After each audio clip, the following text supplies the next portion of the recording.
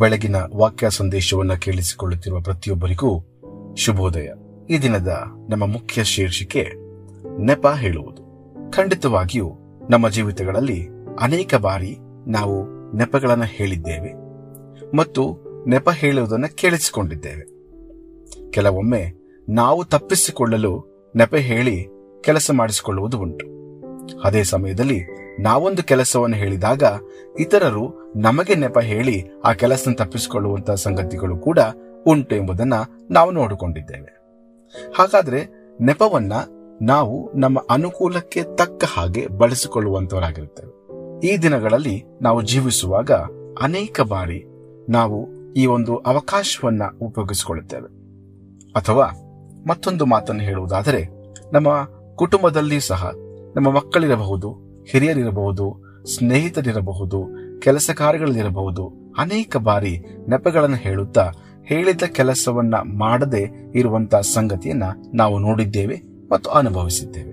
ಹೌದು, ಇದೇ ರೀತಿಯಲ್ಲಿ ದೇವರ ವಾಕ್ಯದಲ್ಲೂ ಕೂಡ ನಾವು ಕೆಲವು ಉದಾಹರಣೆಗಳನ್ನ ನೋಡಿಕೊಳ್ಳುತ್ತಾ ನಾವು ಹೇಗೆ ಜೀವಿಸಬೇಕು ಎಂಬುದನ್ನ ಸ್ವಲ್ಪ ಹೊತ್ತು ಅರ್ಥ ಮಾಡಿಕೊಳ್ಳುವ. ನಮ್ಮ ಮುಖ್ಯ ವ್ಯಕ್ತಿ ಈ ಸಮಯದಲ್ಲಿ ಇರುವಂತದ್ದು ಮೋಶೆಯಾಗಿದ್ದಾನೆ. ಖಂಡಿತವಾಗಿಯೂ ಮೋಶೆ ದೊಡ್ಡ ಸೇವಕನು, ದೇವರ ಸೇವಕನು ಎಂಬುದಾಗಿ ನಮಗೆಲ್ಲರಿಗೂ ಚೆನ್ನಾಗಿ ಗೊತ್ತದೆ.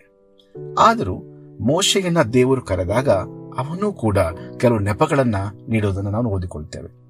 ವಿಮೋಚನಾ ಕಾಂಡ 3ನೇ ಅಧ್ಯಾಯದಲ್ಲಿ ನಾವು ಓದಿಕೊಳ್ಳುವಾಗ, ಉರಿಯೋ ಪೊದೆಯಲ್ಲಿ ದೇವರು ಮೋಶೆ ಕಾಣಿಸಿಕೊಂಡಾಗ ಮೋಶೆ ಹೇಳ್ತಾನೆ, ಫರೋನ ಸನ್ನಿಧಾನಕ್ಕೆ ಹೋಗುವುದಕ್ಕೂ ಇಸ್ರಾಯೇಲರನ್ನ ಐಗುಪ್ತ ದೇಶದಿಂದ ಕರೆದುಕೊಂಡು ಬರೋದಕ್ಕೂ ನಾನು ಎಷ್ಟರವನೆಂಬುದಾಗಿ ಹೇಳ್ತಾನೆ. ಪ್ರಿಯರೇ, ಹಾಗಾದ್ರೆ ಮೊದಲನೇದಾಗಿ ನಾನು ಇದಕ್ಕೆ ಯೋಗ್ಯನಲ್ಲ ಎಂಬುದನ್ನು ಅವನು ಹೇಳ್ತಾ ಇದ್ದಾನೆ.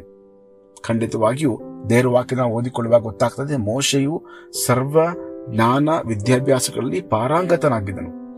ಅವನು ಅರಮನೆಯಲ್ಲಿ ಬೆಳೆದಂತ ವ್ಯಕ್ತಿಯಾಗಿದ್ದನು. ಹಾಗಾಗಿ ಅವನಿಗೆ ಬಹಳಷ್ಟು ಜ್ಞಾನ ಇತ್ತು. ಆದರೆ ಇಲ್ಲಿ ಹೇಳ್ತಾ ಇದ್ದಾನೆ, ನಾನು ಎಷ್ಟರವನೆಂಬುದಾಗಿ ಒಂದು ನೆಪವನ್ನು ಕೊಡುವುದನ್ನು ನೋಡ್ತಾ ಇದ್ದೇವೆ ಪ್ರಿಯರೇ. ಮತ್ತು ಹಾಗೆಯೇ ಮುಂದೆ 13ನೇ ವಚನಕ್ಕೆ ಬರುವಾಗ ಅಲ್ಲೂ ಕೂಡ ಮತ್ತೊಂದು ನೆಪವನ್ನು ನೋಡಿಕೊಳ್ತೇವೆ. ಅವನು ಹೇಳ್ತಾನೆ, ನಾನು ಇಸ್ರಾಯೇಲರ ಬಳಿಗೆ ಬಂದು ನಿಮ್ಮ ಪಿತೃಗಳ ದೇವರು ನನ್ನನ್ನು ನಿಮ್ಮ ಬಳಿಗೆ ಕಳಿಸಿದ್ದಾನೆಂದು ಹೇಳಿದಾಗ ಒಂದು ವೇಳೆ ಅವರು ಆತನ ಹೆಸರೇನು ನಾನು ಕೇಳಿದರೆ ನಾನೇನು ಉತ್ತರ ಕೊಡಬೇಕೆಂಬುದಾಗಿ ಹೇಳ್ಕೊಳ್ತಾನೆ. ಅಂದ್ರೆ ನೀನು ಯಾರು ಸ್ವಾಮಿ ಎಂಬುದಾಗಿ ಅವನು ಪ್ರಶ್ನೆ ಮಾಡ್ತಾ ಇದ್ದಾನೆ.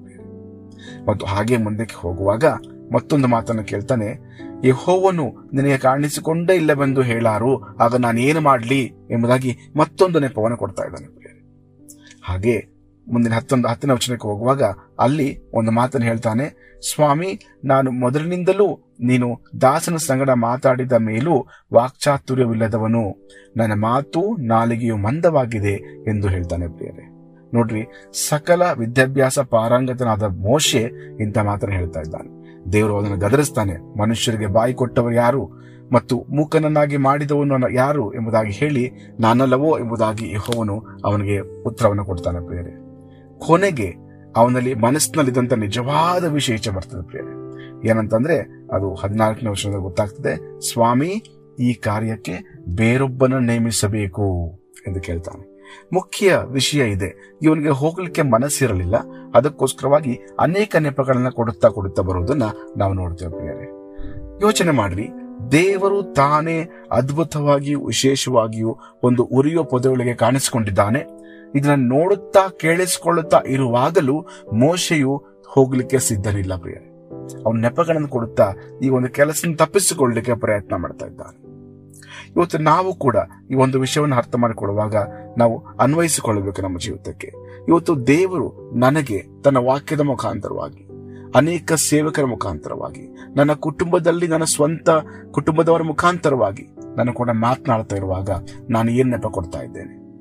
ದೇವರು ನನಗೆ ಕೊಟ್ಟಿರುವಂತ ಉದ್ದೇಶವನ್ನ, ದೇವರು ನನಗೆ ಕೊಟ್ಟಿರುವಂತ ಕೆಲಸವನ್ನ ನಿಭಾಯಿಸ್ತಾ ಇದ್ದೇನೋ? ಇಲ್ಲವೇ ನನಗೆ ಕೆಲಸ ಉಂಟು, ನನಗೆ ಸಮಯವಿಲ್ಲ, ನನಗೆ ಅದು ಮಾಡಬೇಕಿದೆ, ಇದು ಮಾಡಬೇಕಿದೆ ಎಂಬುದಾಗಿ ಬಹಳಷ್ಟು ಕುಂಟು ನೆಪಗಳನ್ನು ಕೊಡುತ್ತಾ ನಾವು ದಿನಗಳನ್ನು ತಳ್ತಾ ಇದ್ದೆವು. ಪ್ರಿಯರೇ, ಈ ಲೋಕದಲ್ಲಿ ನಮ್ಮ ಜೀವಿತ ಕಾಲ ಬಹಳ ಅಲ್ಪವಾದದ್ದು. ನಮಗೆಲ್ಲರೂ ಗೊತ್ತಿರುವಂತ ವಿಷಯ. ಇರುವ ಸ್ವಲ್ಪ ಕಾಲದಲ್ಲಿ ನಿತ್ಯತ್ವಕ್ಕೆ ಸಿದ್ಧರಾಗದೆ ಹೋದರೆ ಇನ್ಯಾವ ಕೆಲಸವನ್ನು ಮಾಡಲಿಕ್ಕೆ ಸಾಕು ನಾವು?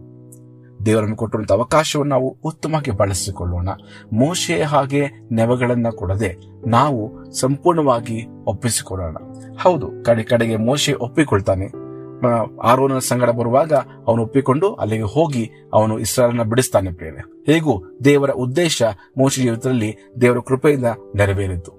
ಹೀಗೆ ನಾವು ಕೂಡ ನಮ್ಮ ಜೀವಿತಗಳ ನೆವಗಳನ್ನು ಕೊಡದೆ ದೇವರು ಕೊಡುವ ಮೊದಲ ಅವಕಾಶದಲ್ಲಿಯೇ ನಾವು ಆತನಿಗೆ ಒಪ್ಪಿಸಿಕೊಟ್ಟವರಾಗಿ ನಾವು ನಮ್ಮನ್ನ ಸಮರ್ಪಿಸಿಕೊಳ್ಳುವಾಗ ದೇವರು ನಮ್ಮ ಮುಖಾಂತರವಾಗಿ ತನ್ನ ಕಾರ್ಯವನ್ನ, ತನ್ನ ಚಿತ್ತವನ್ನ ಸಾಧಿಸುವ ಆತನಾಗಿರ್ತಾನೆ ಮತ್ತು ನಮ್ಮ ಮುಖಾಂತರವಾಗಿ ಅನೇಕರಿಗೆ ಆಶೀರ್ವಾದವು ಉಂಟಾಗ್ತದೆ. ಪ್ರಿಯರೇ, ಅದರಿಂದ ನೆಪಗಳನ್ನ ಹೇಳುವುದನ್ನ ಬಿಡೋಣ. ದೇವರ ವಾಕ್ಯವನ್ನ ಓದುವಾಗ, ದೇವರು ಹೇಳುವಂತ ಕೆಲಸವನ್ನ ನಾವು ಕೇಳಿಸಿಕೊಳ್ಳುವಾಗ ಧೈರ್ಯದಿಂದ, ನಂಬಿಕೆಯಿಂದ ಆತನ ಮೇಲೆ ವಿಶ್ವಾಸವಿಟ್ಟು ಮಾಡಲಿಕ್ಕೆ ನಾವು ಪ್ರಯತ್ನ ಮಾಡೋಣ. ದೇವರು ಈ ವಾಕ್ಯಗಳನ್ನ ಆಶೀರ್ವದಿಸಲಿ. ಆಮೇನ್. ಈ ಕಾರ್ಯಕ್ರಮದ ಬಗ್ಗೆ ನಿಮ್ಮ ಅಭಿಪ್ರಾಯ, ಸಲಹೆಗಳು ಹಾಗೂ ಯಾವುದೇ ಪ್ರಾರ್ಥನಾ ಮನವಿಗಳಿದ್ದಲ್ಲಿ ನಮ್ಮ ದೂರವಾಣಿ ಸಂಖ್ಯೆಗೆ ನೀವು ಕರೆ ಮಾಡಬಹುದು. ನಮ್ಮ ದೂರವಾಣಿ ಸಂಖ್ಯೆ 9902606453. ನಿಮ್ಮ ಅಭಿಪ್ರಾಯಗಳನ್ನು ಇಮೇಲ್ ಮೂಲಕವೂ ನಮಗೆ ತಿಳಿಸಬಹುದು. ನಮ್ಮ ಇಮೇಲ್ ID info@fibaonline.org. ವಂದನೆಗಳು.